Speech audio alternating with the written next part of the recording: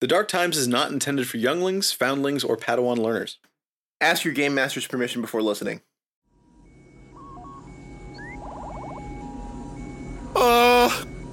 Commander? What is it, Lieutenant? Can't you see that farm boy's our last hope against the Death Star? That's the thing, sir. He's turned off his targeting computer. I have a bad feeling there's not going to be enough time for the Dark Times podcast. Hello, and welcome back to the Dark Times, a Saga Edition podcast. I'm Sam, your favorite radio comms receiver. And I'm Steven, your favorite tactical coordinator. And tactically coordinate you do, Steven. We have some feedback from last week. Thank you, Sam, for recognizing it. I don't get nearly enough compliments on my tactical coordination. I mean, you can only get so many, what are they called in the Star Wars universe? Purple Hearts. They're not called Purple Hearts there. But Medals of Honor?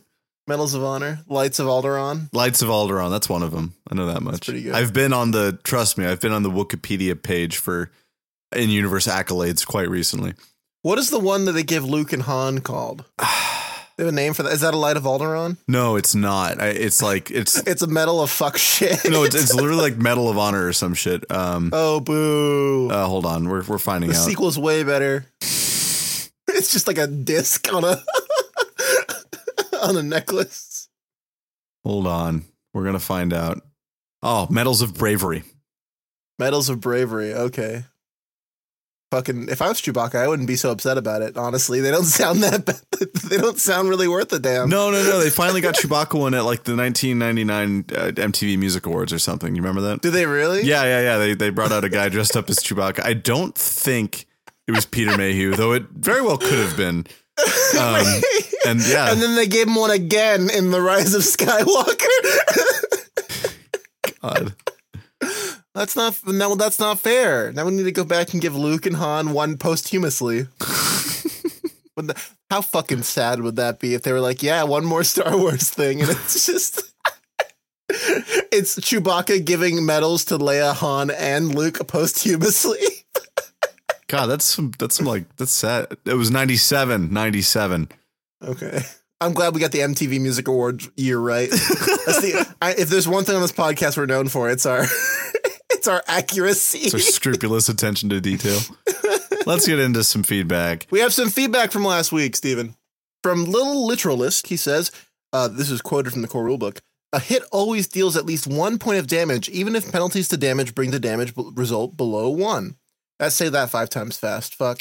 So that beast, the footnote, will do at least 1 damage. See, I was right. I had a feeling. Yeah, you were right, Stephen. Oh, right. You want to hear? Here, you want to get a clean cut of that? You were right, Stephen. Are you happy now? It's my ringtone now. Yeah. But if someone has DR, then they're basically immune to that and to the poison. Okay, so the footnote can deal 1 damage at all times, and sometimes 2 or 3, I guess. I newt it. Well, even still, I think my point still stands about it being 1d3 minus 3. Like, it's still going to deal just 1 damage. There's no point of having the d3 there. You're quite newt critical tonight. Listen. To newt. I'm a newt ally. To newt? Fuck you. We have also another heard from It's My Turn. Okay. We also heard from You Bet I'm Interested on Reddit. Brewery Guy checking in, just received your guys' t-shirt from Patreon and wore it to work that day. Appreciate you guys keeping the dream alive. Thank you so much, Brewery Guy. We I really like how we've never mentioned his username at all in the show, and now he's just Brewery Guy. I definitely did not know his username until now. Steven, what did we do? What did you do this weekend? Did you have a nice weekend? I did, Sam, and I had such a nice weekend because it was chock full of Swissy. You and I played a lot of Swissy tonight. You had a cornucopia on the cob of Swissy. A lot of Saga Swissy this weekend. Yeah. Sorry. I said tonight. Well, tell us about the Saga edition we had fun with this weekend, Steven. Jesus. All right. Can you get off my case just a little bit here? All right. We got to stop recording these things when you're hungover, I guess. I'm not hungover. It's called a. You got to end with Brewery Guy? Is that what I'm hearing? Is there a secret? Am I being left out of the equation here? Yes. So we woke up early our time on Saturday morning to enjoy a one-shot hosted by none other than the Lil Literalist. And we were joined by a few others on the Swissy Discord server. I believe that was Zloy Krolik, American Psycho. Oh, Tistus was there. Tistus. Of Saga Forge fame. Lil Literalist ran Roundup on Sleesh, which honestly ended up being a really, really good time. He adjusted a few of the encounters. I think he adjusted all the encounters just to make them more fun. And fun they were. It was a well-ran game, and that was actually my first time like playing a RPG online with strangers. And I was in like an LFG, like you buy a ticket, you get pulled in the raffle. They abduct you in the night, and then they put you in front of. They rip the bag off your head, and you're in front of a table of other hooded individuals playing Saga Edition, which is how everyone starts, Steven. Yeah, and it was a blast. Let's just talk about the basics. It was a level 6 adventure, and it was about getting captured by the Empire, and then trying to. A local leader organizes this like, hey, if you're a rebel, come on down to this barn and we'll meet and we'll talk about it. And naturally, this was an ISB agent in disguise. Steven, it was an abandoned barn. Right, of course. Here's what just went through my head. Sam, I can't believe you interrupted my train of thought when it's this fucking fragile with the most unfunny thing I've ever heard. And then it hit me how unfunny it was. And then I laughed because it was so unfunny that it was funny. That was the point. Yeah, you did it. You staggered me for no point except that it was so bad that it was kind of funny. Oh, is this the moment the show ends? Yeah, we're done.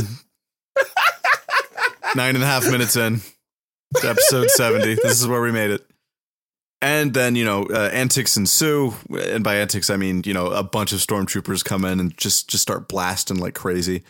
I had an interesting moment in the first part of the encounter where there was this door and Steven, the GM, was very clear with everyone that, hey, there's a bunch of stormtroopers on the other side of this door. You could kind of see them. By the way, they're all readying actions. He didn't say what actions they were readying, but I think a small monkey could deduce what actions they were readying. So I was thinking out, I was being a great player and I was thinking out my next turn while everyone else was taking theirs. I was like, okay, cool. I'm starting to get menaced by some stormtroopers coming my way. I'm going to ask Steven if I can close the door and then run across to some more cover with my friends. By the time my turn comes around, I'm either so flustered or focused or distracted or all three that I just decide to run right across the opening. And of course, I get downed by like 4 different shots, 2 of which were crits. All stun damage, so we're good though. But yeah, and the combat continues. We're doing pretty good. I feel like we could have held him off if I didn't decided to just get fucking murked. Yeah, just completely murked. You go down too eventually, Sam, and we get rounded up into a prison convoy. The party later circles back, breaks us out, and which was a really fun like Canyon Gorge situation. Let's not spoil it for anyone who wants to run the adventure. Well, okay, all right. Well, so we'll leave it there. Yeah. But stay tuned. We might be going into a little bit more detail as to our character builds later in the episode. They were quite interesting, I think, and played off each other in a nice way. I'm glad that you just got like one shot, Steven, because that really just humanizes you because to the listener, you're this like ambivalent, all-knowing being of being a game master, and you've traveled the galaxy and back, but then you walk across the open doorway and get fucking gunned down in cold blood. It was very humbling as I don't really prescribe to the term forever GM because I'm not. But when it comes to Swissy, I'm usually the one behind the GM screen, and to be a noob ass player who ran right in front of like 10 stormtroopers is fantastic. It was good stuff. I'm not going to lie, Steven. I think I spent more of that one shot being unable to do something. No, you did. Being able to do something. You absolutely did. I went down twice, and then like one of the encounters I had was unarmed and binder cuffed. So it was very much like, okay. A good point. You went down twice, and you went down in 2 of the 3 encounters, and then you were pretty much just bound for the other one. Huh. I had a great time, though. It was super fun. Oh, yeah. And Steven, that brings us to today's topic. I want to talk about running a one-shot. And I think we've talked about this in the past. Probably. But I want to talk about it both from the DM's perspective and from the player's perspective. That's good. This and not just fun. Running a one-shot, but running like a module specifically. Yeah, I've got running a module as a one-shot. Yeah. Yeah, I absolutely think that's playing with, having a rare opportunity to play as a player in Swissy definitely gave me some thoughts on this topic. So you're also running a module for a zero distance game. I am. Yeah, we're currently in the middle of Starfall, which has been going great, and I bet we could we could share some more about that as it becomes relevant. That was the other half of our Swissy weekend, by the way. We never said what the other Swissy thing we did was. But yeah, it was a regular campaign. You probably could have guessed that, dear listener. The Saga Edition double feature. Steven. Yes. We all know that being a game master, especially in this system, is just spinning plates on fucking sticks and hoping you don't drop them all at once. How much of the plate spinning is improv versus running the module? I guess is a good question. Yeah, so not to give you a non-answer, but it's going to depend, of course. In terms of improv, Swissy modules in particular leave a lot of blank space when it comes to like the little stuff, NPC interactions and like overall setting. Like some modules don't even take place on a named planet. It just says, oh, this is a place with these features. Those are things that you have to improvise. Those are also the things I would say if you're running a one shot or running a module as a one shot, you don't really want to focus on too well. You felt this when we were playing with Little Literalist. A Swissy module is by and large a miniatures scenario. Most of these are heavily geared towards combat, and you absolutely do not have to do that for your Swissy one shot. But most of the modules out there that are designed for one shots are going to be combat heavy. And speaking from experience, most players are going to anticipate a heavy combat one shot overall. I'd like to make a point, though. A lot of the game for a lot of its lifetime was also combat heavy. Like we didn't get skill challenges till what? Galaxy of Entry? That's correct. It's one of those things where in retrospect, we're like, wow, this game is so diverse and in the different pillars of play and all that cool shit. You know, I'm using buzzwords now. You can tell I'm interested in the conversation. But definitely, I don't know the release order of the book specifically. I didn't live it, sadly. I wish I did. That would have been cool. Not to say that I'm younger than the Saga. I'm 12 years old, Steven. Yeah, Sam, that Barney themed cake you had for your 9th birthday party the other week was so great. So fun. It was so fun. But no, the point I'm making is that I can understand how it took a long time for this game to kind of reach its point that it's at now. Yeah, absolutely. And like you said, but let's not forget it was a co-marketing product alongside a miniatures game. Like, oh yeah, that's a big point too. It was published alongside a miniatures like combat game that it was meant to be fully like interplayable with. And yeah, and as a result, a lot of the modules are geared towards that style of play, and that's kind of the thing that you're going to have done for you with these one-shot modules. And anything else, really anything outside you would expect of a miniatures combat scenario is going to be bringing it to the table. There's obviously exceptions. You could run any Dawn of Defiance module as a one-shot easily, and those are much more fleshed out with like characters and motivations and setting and all that fun stuff. But yeah, most of the ones, especially in the backs of the books, are combat-focused, combat-heavy. They're more like just a string of encounters tied together being called a module, Absolutely. And like when we were playing, that one shot this weekend, I didn't really know what the story was until we were like a quarter of the way through the final encounter. I was like, oh, that's what we're doing. Okay, yeah, no, it all makes sense now. It's and that's definitely at no fault of Little Literalist. Oh, of course not. Of course not. Of the writing provided to the module. Yes. Like the one we talked about last week, the Trouble on Dathomir or whatever, or the Dark Moon or the Dark Planet of Dathomir. Yes, yeah. Is that what it was? Did I get it? The Dark World of Dathomir. Fuck! Dark World of Dathomir. The story for that, I didn't even get at the end. Dog, there was not a story. There's a weird lady in crystal or something, and I don't know, whatever. It's fun. It's great. Yeah, and even that was a good example, even though it's fan-made. That was 3 encounters tied together with a loose story. Sometimes a family is 3 encounters tied together with a loose story. It's true. Another important consideration when running a module for one shot is timing, is just time. Like you can't have that shit run for 6, 7, 8 hours. You could, but hardly anyone wants that. And a great way to adjust the time that you're going to be using is adjusting difficulty on the fly, something that you probably would already do running any sort of role-playing game. Whether you know you're doing it or not. Exactly. But it's especially important, I think, in modules, especially in one-shot modules, because as we've shown and demonstrated here on the show many times, a lot of these are not particularly well balanced, or at least not thoughtfully balanced. So it's up to you, the game runner, the game master, to make these adjustments so that they fit in the allotted time, usually 3 to no more than 5 hours, and are actually fun to play. Too easy, use up too little time, people aren't satisfied. Too hard, the sun's going down on something that you thought was only going to be a few hours. Here's a easy way to hard cut end a one shot. Mm-hmm.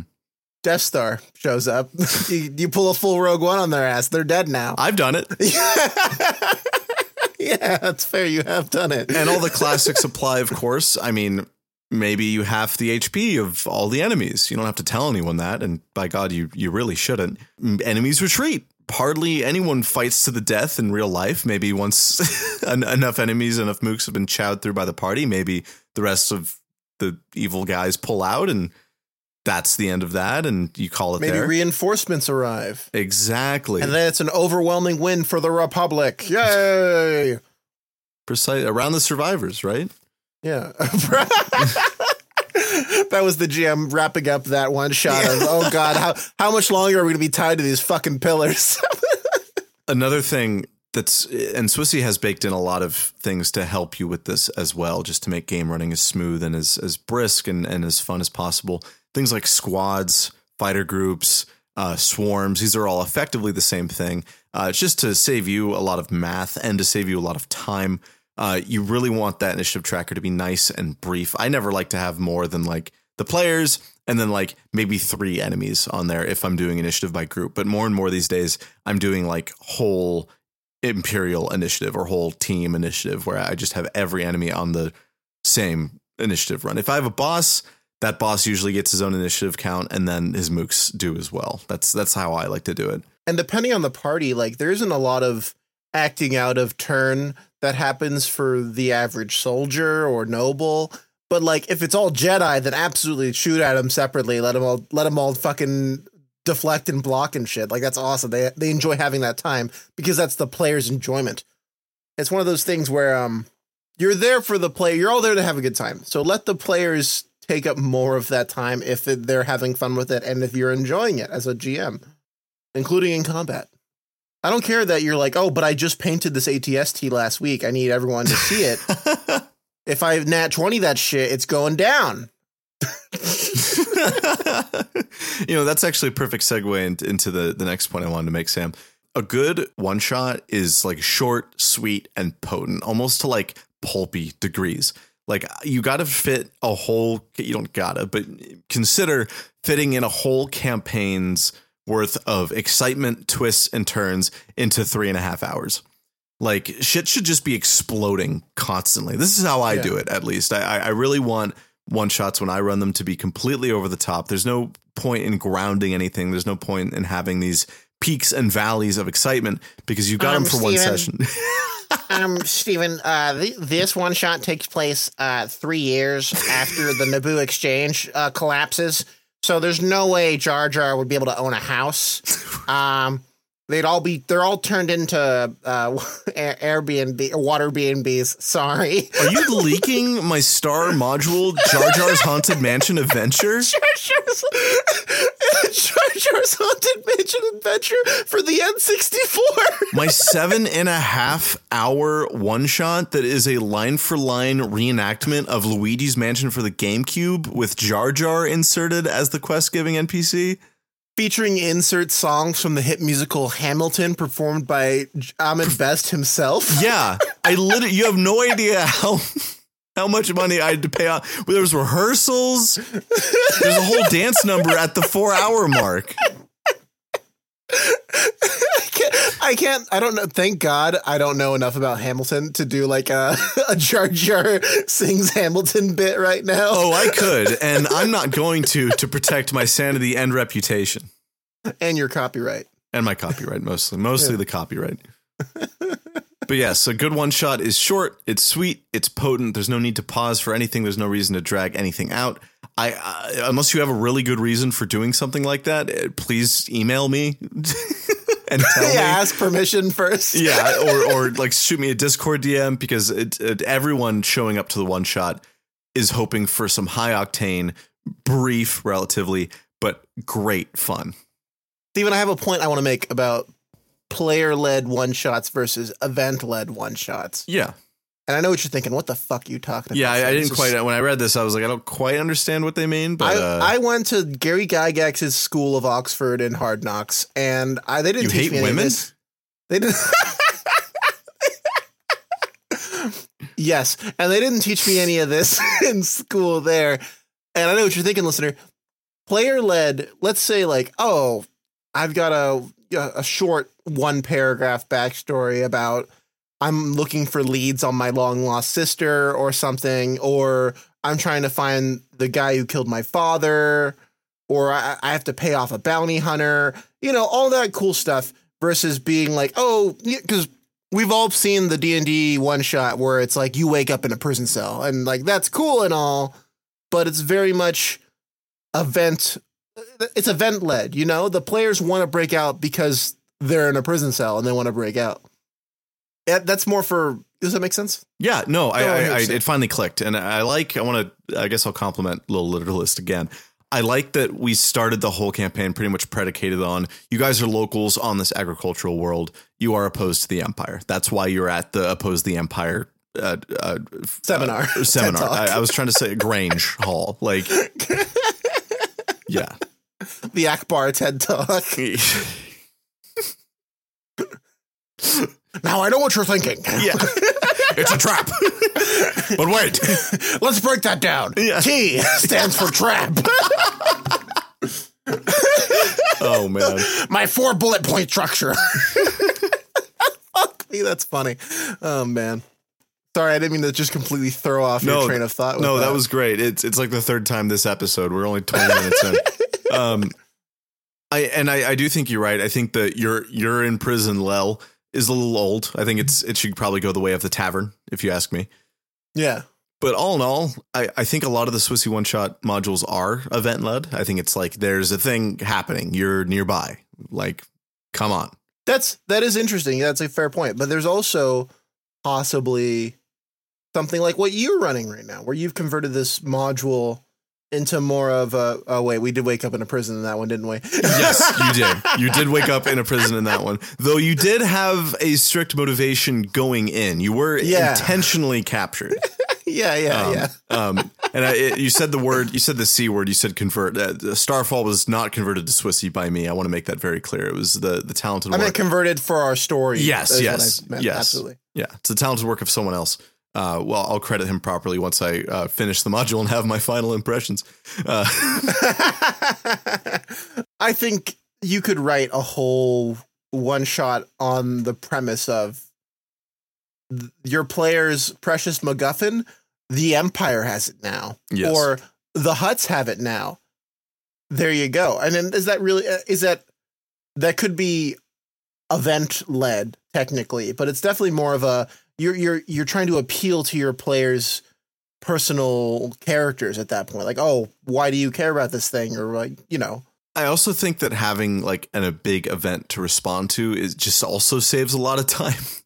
Because if the players are taking the reins on where the story's going, that's great for a long campaign. That's my favorite way to do it, is just see, give the players the toy box, see where they go and what they do. When you have weekly sessions for months on end, that makes perfect sense. When you have 3 hours, it's better to just start with something strong and just see what they do as in response, as a reaction, as opposed to letting them debate. And I mean, you've seen tables. You know how it is when players try and sit down and make a plan. That shit can get endlessly complicated for no reason, really. It must be some human nature quirk where if you put 5 people in front of a problem, they're going to debate and adjust every single aspect of their approach to that problem for hours. I've blown through like 45 minutes of table time as a newer GM because I was like, oh, let them make their plan. But like, it just gets so minute and so silly after a while. And I've seen this in many, many tables that it's better to just kind of bulldoze them through with something and just see where the chunks fall. But wait, Steven. What? Sometimes you've seen us do something like that, and it's just like, it's incredible. It's like watching a beautiful mind just fucking go at it. It's true. It's true. And also when the players have fun doing that, that's the important part, right? Yes. And here's an old Dark Times adage I'm going to throw at you again. Okay. The only thing you should plan on your players doing is nothing. Yes, absolutely. That's one of our favorite I think that sayings. I think that can apply to one shots in this case also. That's a good point. You'll figure it out. I know you can. Listener, you have the tools. I've given you the tools. You can do it. We got to get the MacGuffin back from the hut. And it's like, oh, well, I don't know. Let's look around and plan. And maybe I can find one of my old contacts. And it's like, oh, you're rolling up all less than 10. It happens. I've been there. Then, there's a drunk in the alley and he's the right-hand man to the major domo or whatever. Or he gets the major domo's coffee for him or something funny like that. You know, you can figure it out. It's not going to be as clean cut as the module's written, which is another, if you fucking take anything home from this episode, is that. Take home the fact that look at the module you're going to run. It's not going to go down that way. No, not even a little bit. You're going to have to adjust something on the fly. Guaranteed. And when in doubt, TIE fighters. Yeah, just hit their asses. If you don't like how long they're taking, TIE fighters. I love that. You should also make, this is good advice I received, I think, from Little Literalist about just like overall just combatants, like making a good boss. It is very tempting to make the boss with the strongest attack bonus and the strongest defense possible. And yeah, that's all well and good. That's a great way of going about it. But instead, when you make a NPC adversary unique or stand out, if you give them a really tricky build that just does something fucking crazy. I have a great example of this, actually. Starfall. On I believe it's the third encounter.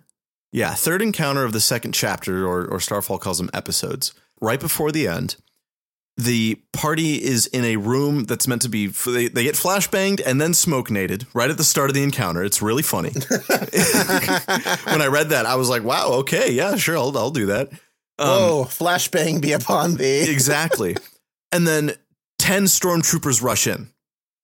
And then after the party kills like 4 of them, they all rush out like some sort of clown car situation. I can just hear like the fucking Scooby-Doo.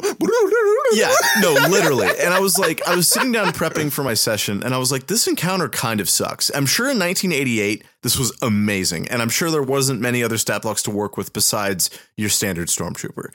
But we're in 2023. We're in the future now. We've got a little thing called DMF's Guide.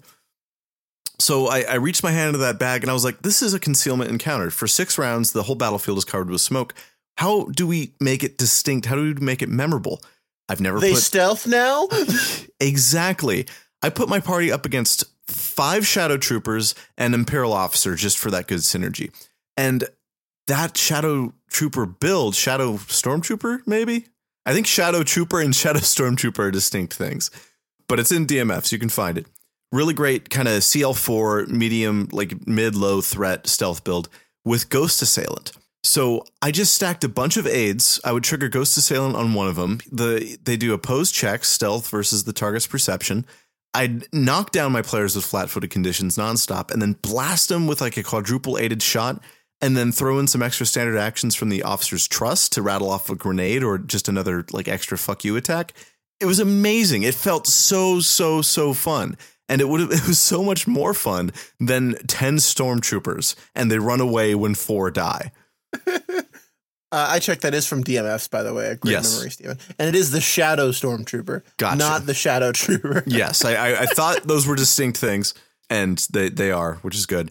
Yeah, so then that kind of ties into another old adage we say about how, Dream Blunt Rotation is a heavy stormtrooper with an E-Web, 3 stormtroopers, and an Imperial officer. I was kind of thinking of that as I built this encounter out. I thought you were going to say the Nietzsche, DMF, Rodney Thompson, and Owen Casey Stevens. Actually, I did use Nietzsche's for that encounter for you guys. Heck yeah. That was an easy encounter because you guys were you guys are in bad shape. Oh, do you see that skittering across the screen, Steven? What? Oh God. What? It's a footnote. It says something tattooed to its back in Cyrillic. Not Cyrillic. What's it called? Orabesh. It's like real ass Cyrillic. Damn, I can't read that. No, Star Wars Cyrillic. Yeah. It says, check out the Dark Times episode, Get to Know the Niche, for more information of this subject. Oh, well, that's convenient. Ow! It bit me. Oh fuck, Steve, we better hurry. We don't have much longer. I don't feel very good, Sam. I'm like, he's gone like purple a little bit. His throat. Oh God. Here, I got some. Dink dink. Sam, I wish I could say that was the first time you saved me from anaphylaxis. I just Pulp Fictioned your ass, baby. Oh yeah, that's a good. I cannot I have to turn away from that part of the movie. It's so funny. Yeah, it's horrifying to look at. It really is.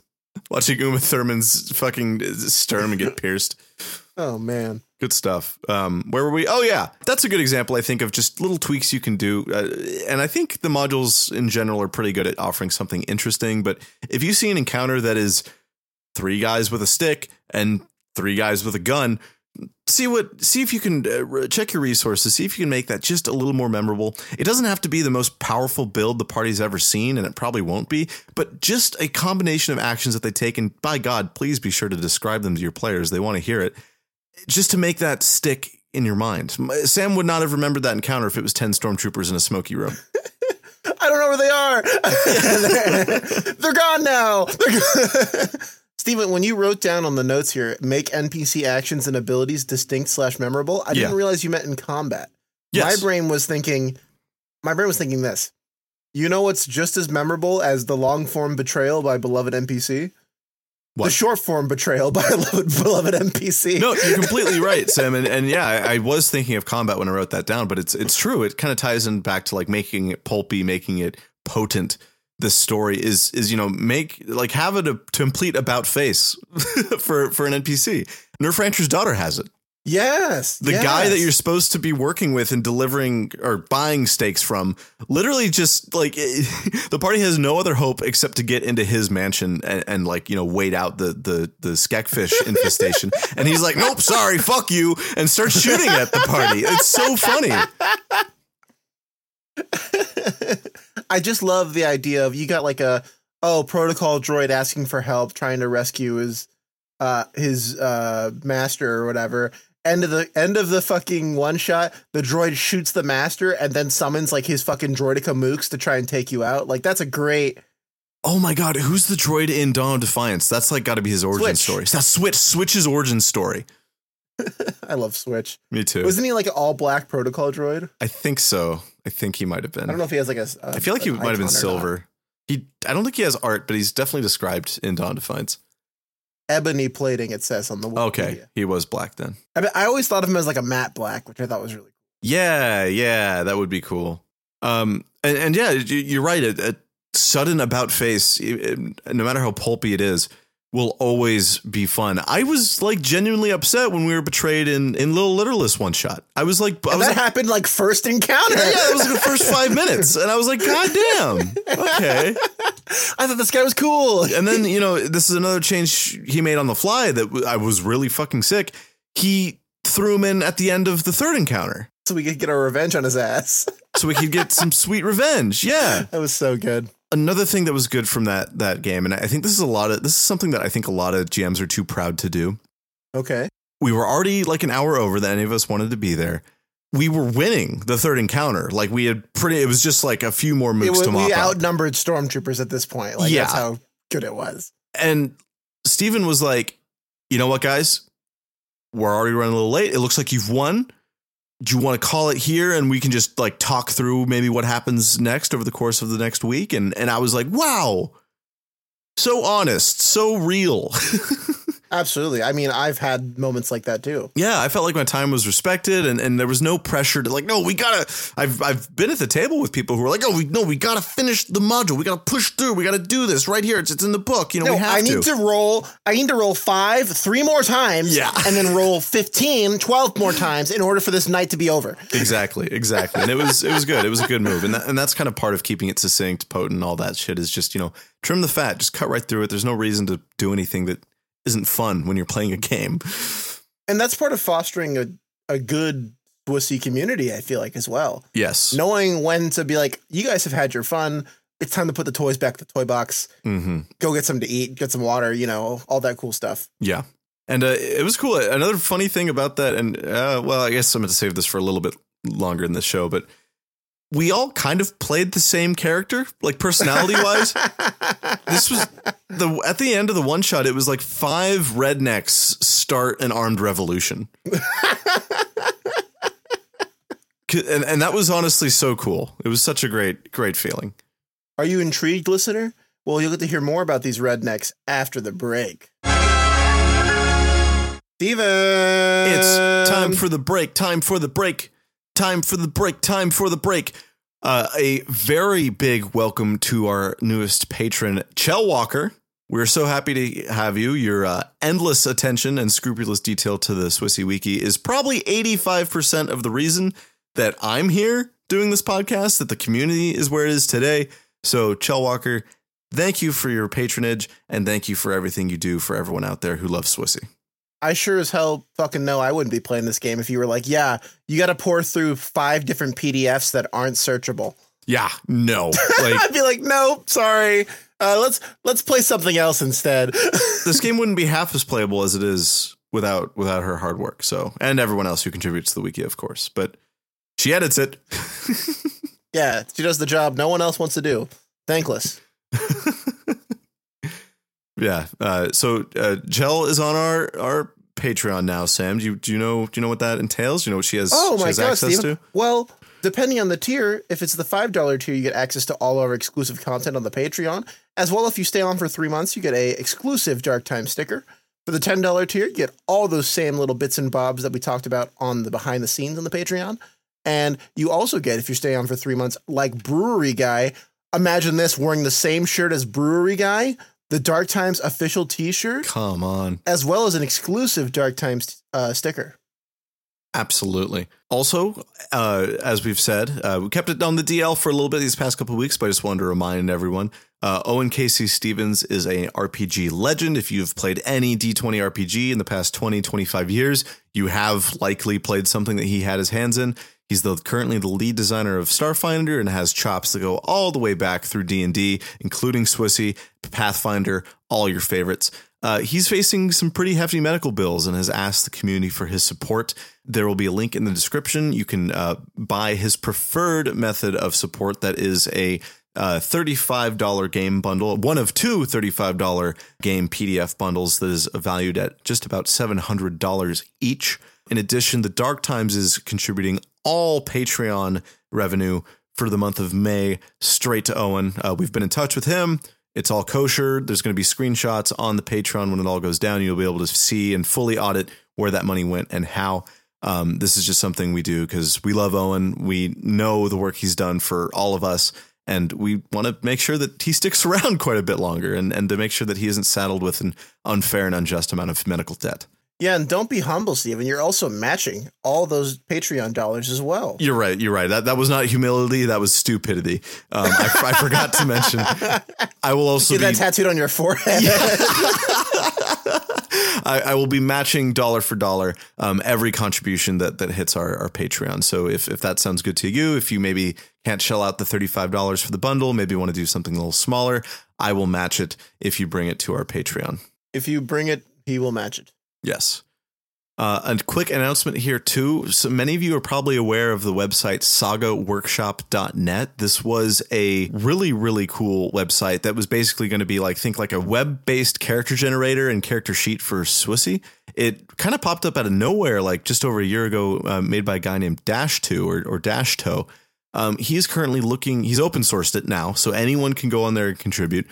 He's looking for people with experience with Firebase and JavaScript development. He's also looking for contributors as well as a kind of a project lead to help merge pull requests and answer issue things on GitHub. If that's you, I strongly encourage you to go check out the post on the subreddit. You can still find it quite easily just by doing a little bit of scrolling. Maybe we'll link the GitHub too. We're going to link it too. Yeah. We'll link the GitHub and maybe the Reddit post as well. So you can read up. Dash2 or Dashto no longer has the resources to work on it himself, but he's looking for people out there. So I just wanted to kind of signal boost this. This has the potential to be a massive tool for Swissy that could make character creation the easiest and most accessible it's ever been in Swissy's history. Finally, a bigger tool for this system than you. Holy shit, that was really funny. Oh my God. I'm not even mad. That was straight up clever. Wow.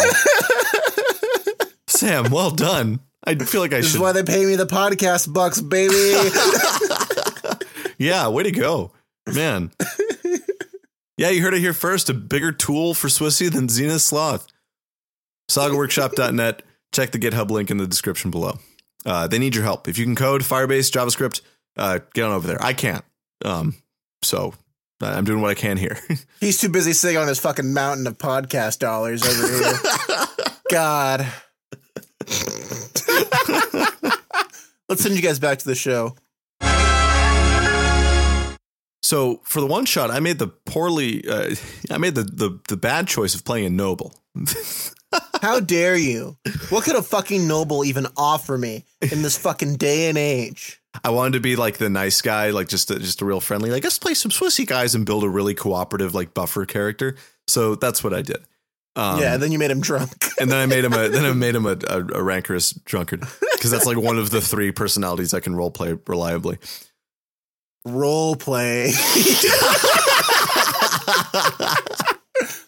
Steven, stop blue balling us. What's his name? All right, his name is Matthias Balkum. That's there's air quotes in the middle there. Balk is his nickname. He's a human, CL6, noble level 5, soldier level 1.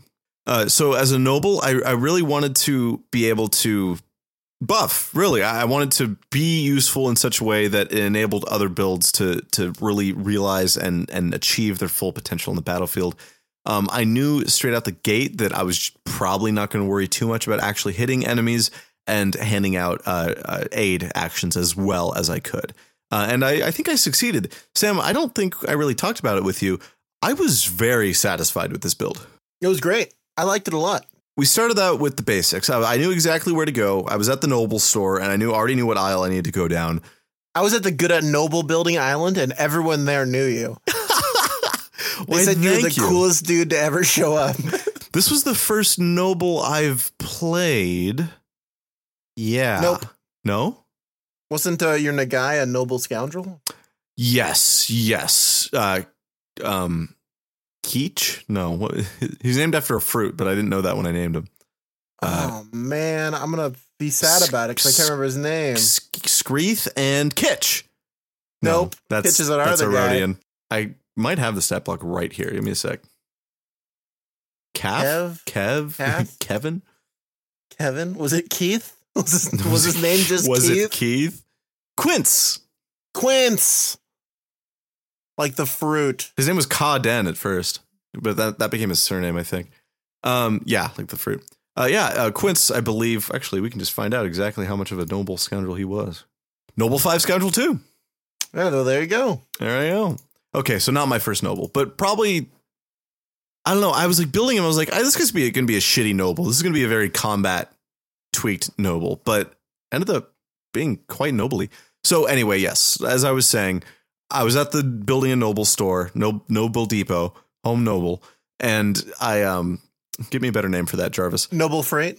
Oh yeah, I was at Noble Freight. I went straight to the leadership talent tree aisle. Born leader. Everyone knows Born Leader. This is the noble talent. Like I don't care who you are. This is the noble talent. Once per encounter is a swift action. Grant all allies within your line of sight +1 insight bonus on attack rolls. It lasts as long as they remain within line of sight of you. Luckily, we were outdoors for like the whole. Yeah, not a lot of full cover on these combats. Yeah, so I didn't have trouble with breaking line of sight. But of course, there's a talent. I think it's called. Why did I open my mouth? Lasting influence? No, of course not. There's a talent that keeps this bonus up if you break line of sight. Is it Distant Command? Distant Command, that's the one. Yeah. And then this was, later on, I was going down the aisles. I was like, I was at my 9 to 5, right? Instead of working, I was building a Swissy character, the dream. And I was going down the trees. I was like, no, not this, not that. I was still deciding what proportion of soldier levels I wanted. I was like, no, not commando, not disgrace. God forbid, not battle analysis. Yeah, no fucking battle analysis, no disgrace talent tree, no, God forbid, armor specialist talent tree, none of that. And then I was like, oh, I don't think I've been down the anticipation talent tree aisle. Let me cruise on down here. And I saw forewarn allies. All allies within 12 squares of you gain a +2 insight bonus on attack rolls and damage rolls for attacks of opportunity. I was like, oh, hey, that sounds cool. Everyone makes attacks of opportunity, pretty much. I mean, anyone who's not a fool is going to be trying to make attacks of opportunity. I'll take that. And then I scrolled a little further down and I saw Heavy Fire Zone. Were you aware of this talent before the one shot? I was not. This was a first for me as well. Maybe Rodney added this in like just a few weeks ago, because I swear I never heard of this. I really like it. It makes me wish someone took it in Zero Distance too, because it would be so badass. Once per turn, as a swift action, designate a 3x3 square area within your line of sight.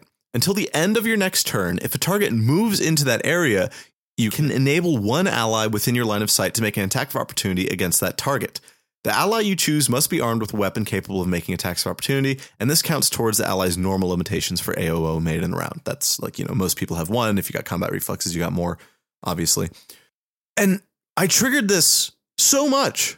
Oh, yeah, it's great. Little Literalist was being a good GM and, coasting stormtroopers into it at every opportunity he could, because he knew it would make me pog the fuck up, and it did. And I was pogging nonstop every time he was like, oh, here come the troopers. Uh-oh, look, Zenith, there's one in your square.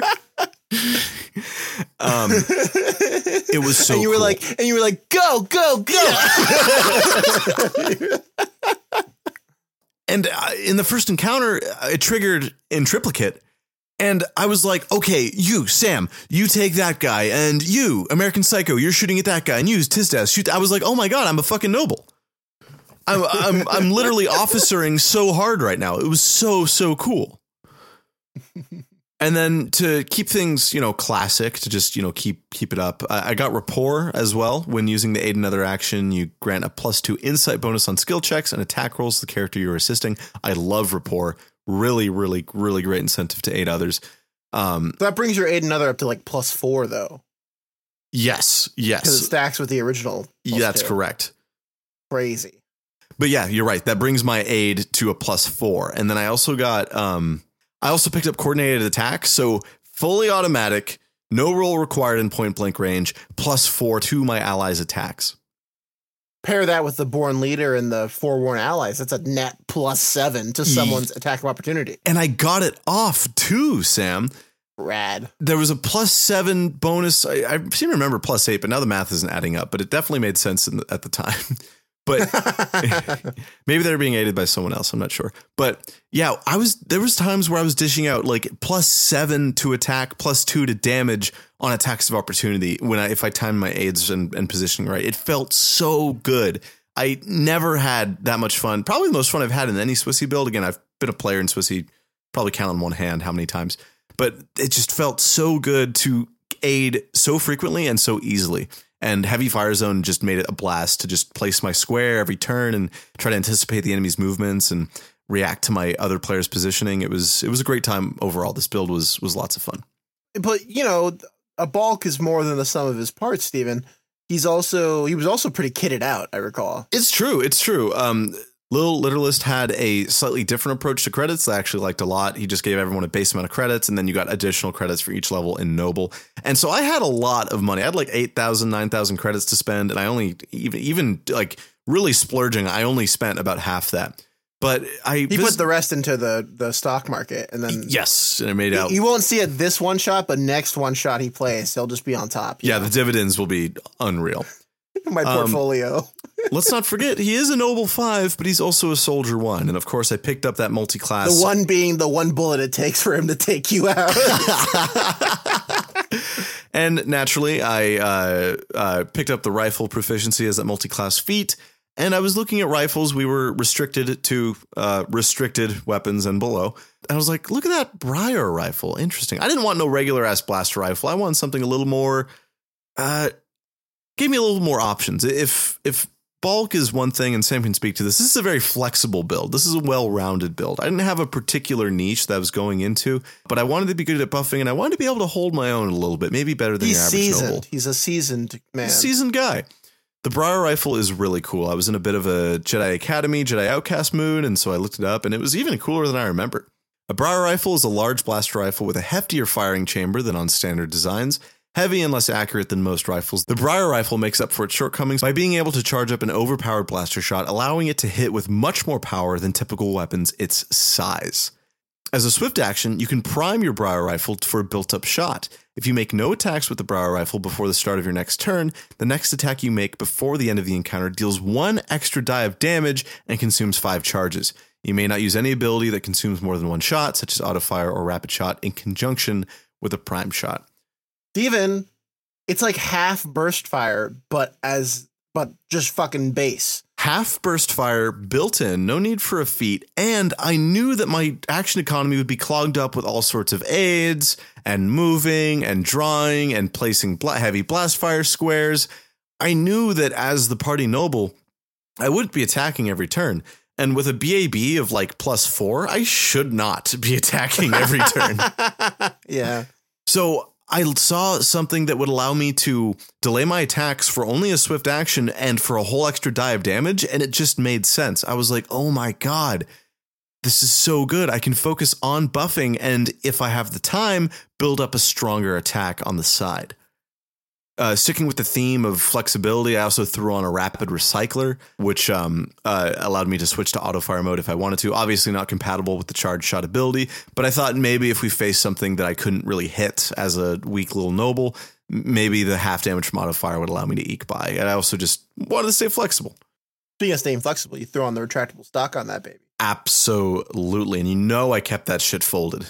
You know I kept that motherfucking thing folded. Takes rifle proficiency upon multi-class, buys retractable stock, keeps folded, rifles pistol proficiency. My feel when.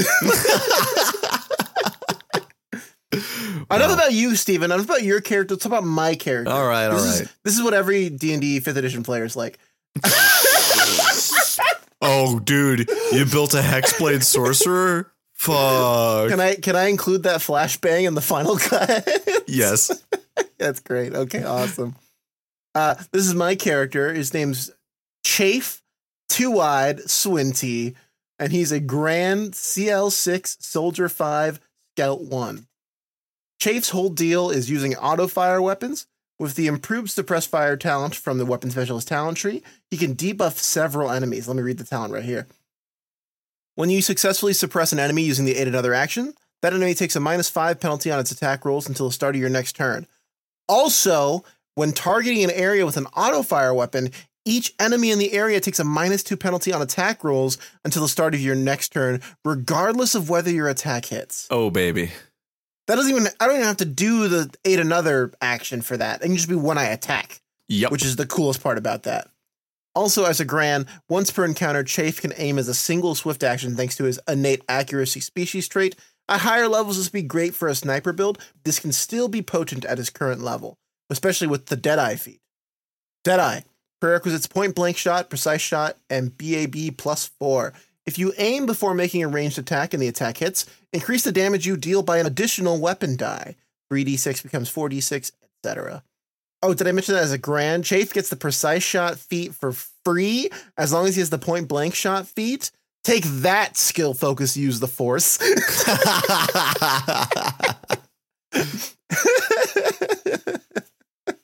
And thanks to combined fire and mercenaries teamwork, Chafe gets a +4 to damage if a target has been attacked by a single ally since the end of his last turn, but that can be increased by another +2 for each other ally to a maximum of +12, including the initial +2 from combined fire.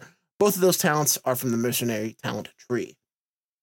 Last but not least, Chafe has the Bantha Herder feat. Now, I took this, Steven, because I saw that you took the heavy fire zone talent. So yes, I was rubbing my fingers in anticipation when I saw that you took this. When you damage a large or smaller creature with a ranged attack with a weapon you're proficient with, this is damage, not hit, not even like non-area attack. Compare the result of your attack roll to the target's will defense. If your result equals or exceeds the target's will defense, you can move the target 1 square in any direction as a free action. A classic feat, a family home favorite. And here's the fucking sprinkles on top, baby. If your range attack deals damage to multiple eligible creatures, you can use this benefit against all of them. You can't move a target that's being grabbed or grappled, and you can't move a target into a solid object or into another creature's fighting space. This had great synergy with Balk's Heavy Fire Zone talent, and in fact, I think I did it on 3 different stormtroopers. Yes, you did. You got it in the 3rd round of the first encounter. I know that much. My favorite was there was a melee fighter in the Heavy Fire Zone, and so I moved a stormtrooper into it, and he's like, it just fucking whacks him with his weapon. It's great. That was such a great character. Good. Steven, thanks for bringing those with you today. Yeah, thanks for chatting with me, Sam. That was a good episode. I'm glad we could reminisce about Saga Edition one-shots long gone. Yeah, so long days ago. So long ago. Oh, but it was a good weekend, though. It was. Do you have any trivia for us this week? I do. The Jawa's language in Star Wars A New Hope is Zulu, electronically sped up. Greedo's language is Quechua, an indigenous South American language. Actually, his language is Rhodian, Steven. I don't think you've played. My bad. Yeah. Sorry. Also, it's called Jawa. It's not called Zulu. I don't know where you even got that also. And in fact, they only speak Jawa trade language. The Jawa is like a smell-based language. Also, Darth Vader has exactly 12 minutes of screen time in this movie.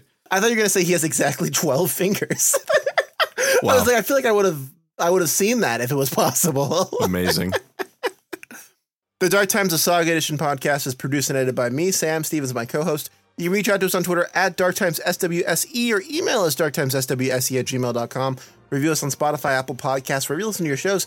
Tell a friend about the show. Tell us you told a friend about the show. Tell your table about the show and tell us you told them. We'll shout you all out on the show by character name. I will read them fucking out. I'll be like Griff Grobley. You get a +2 to your next attack, buddy. Happy Life Day. Steven, do you have a quote for us this week? Houdini! Which is Jawa for peace be with you.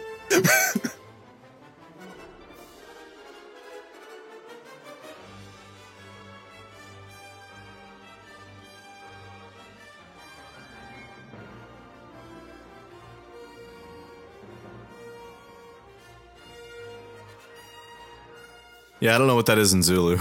Yeah, who knows what it is in Zulu? Good night, everybody. Good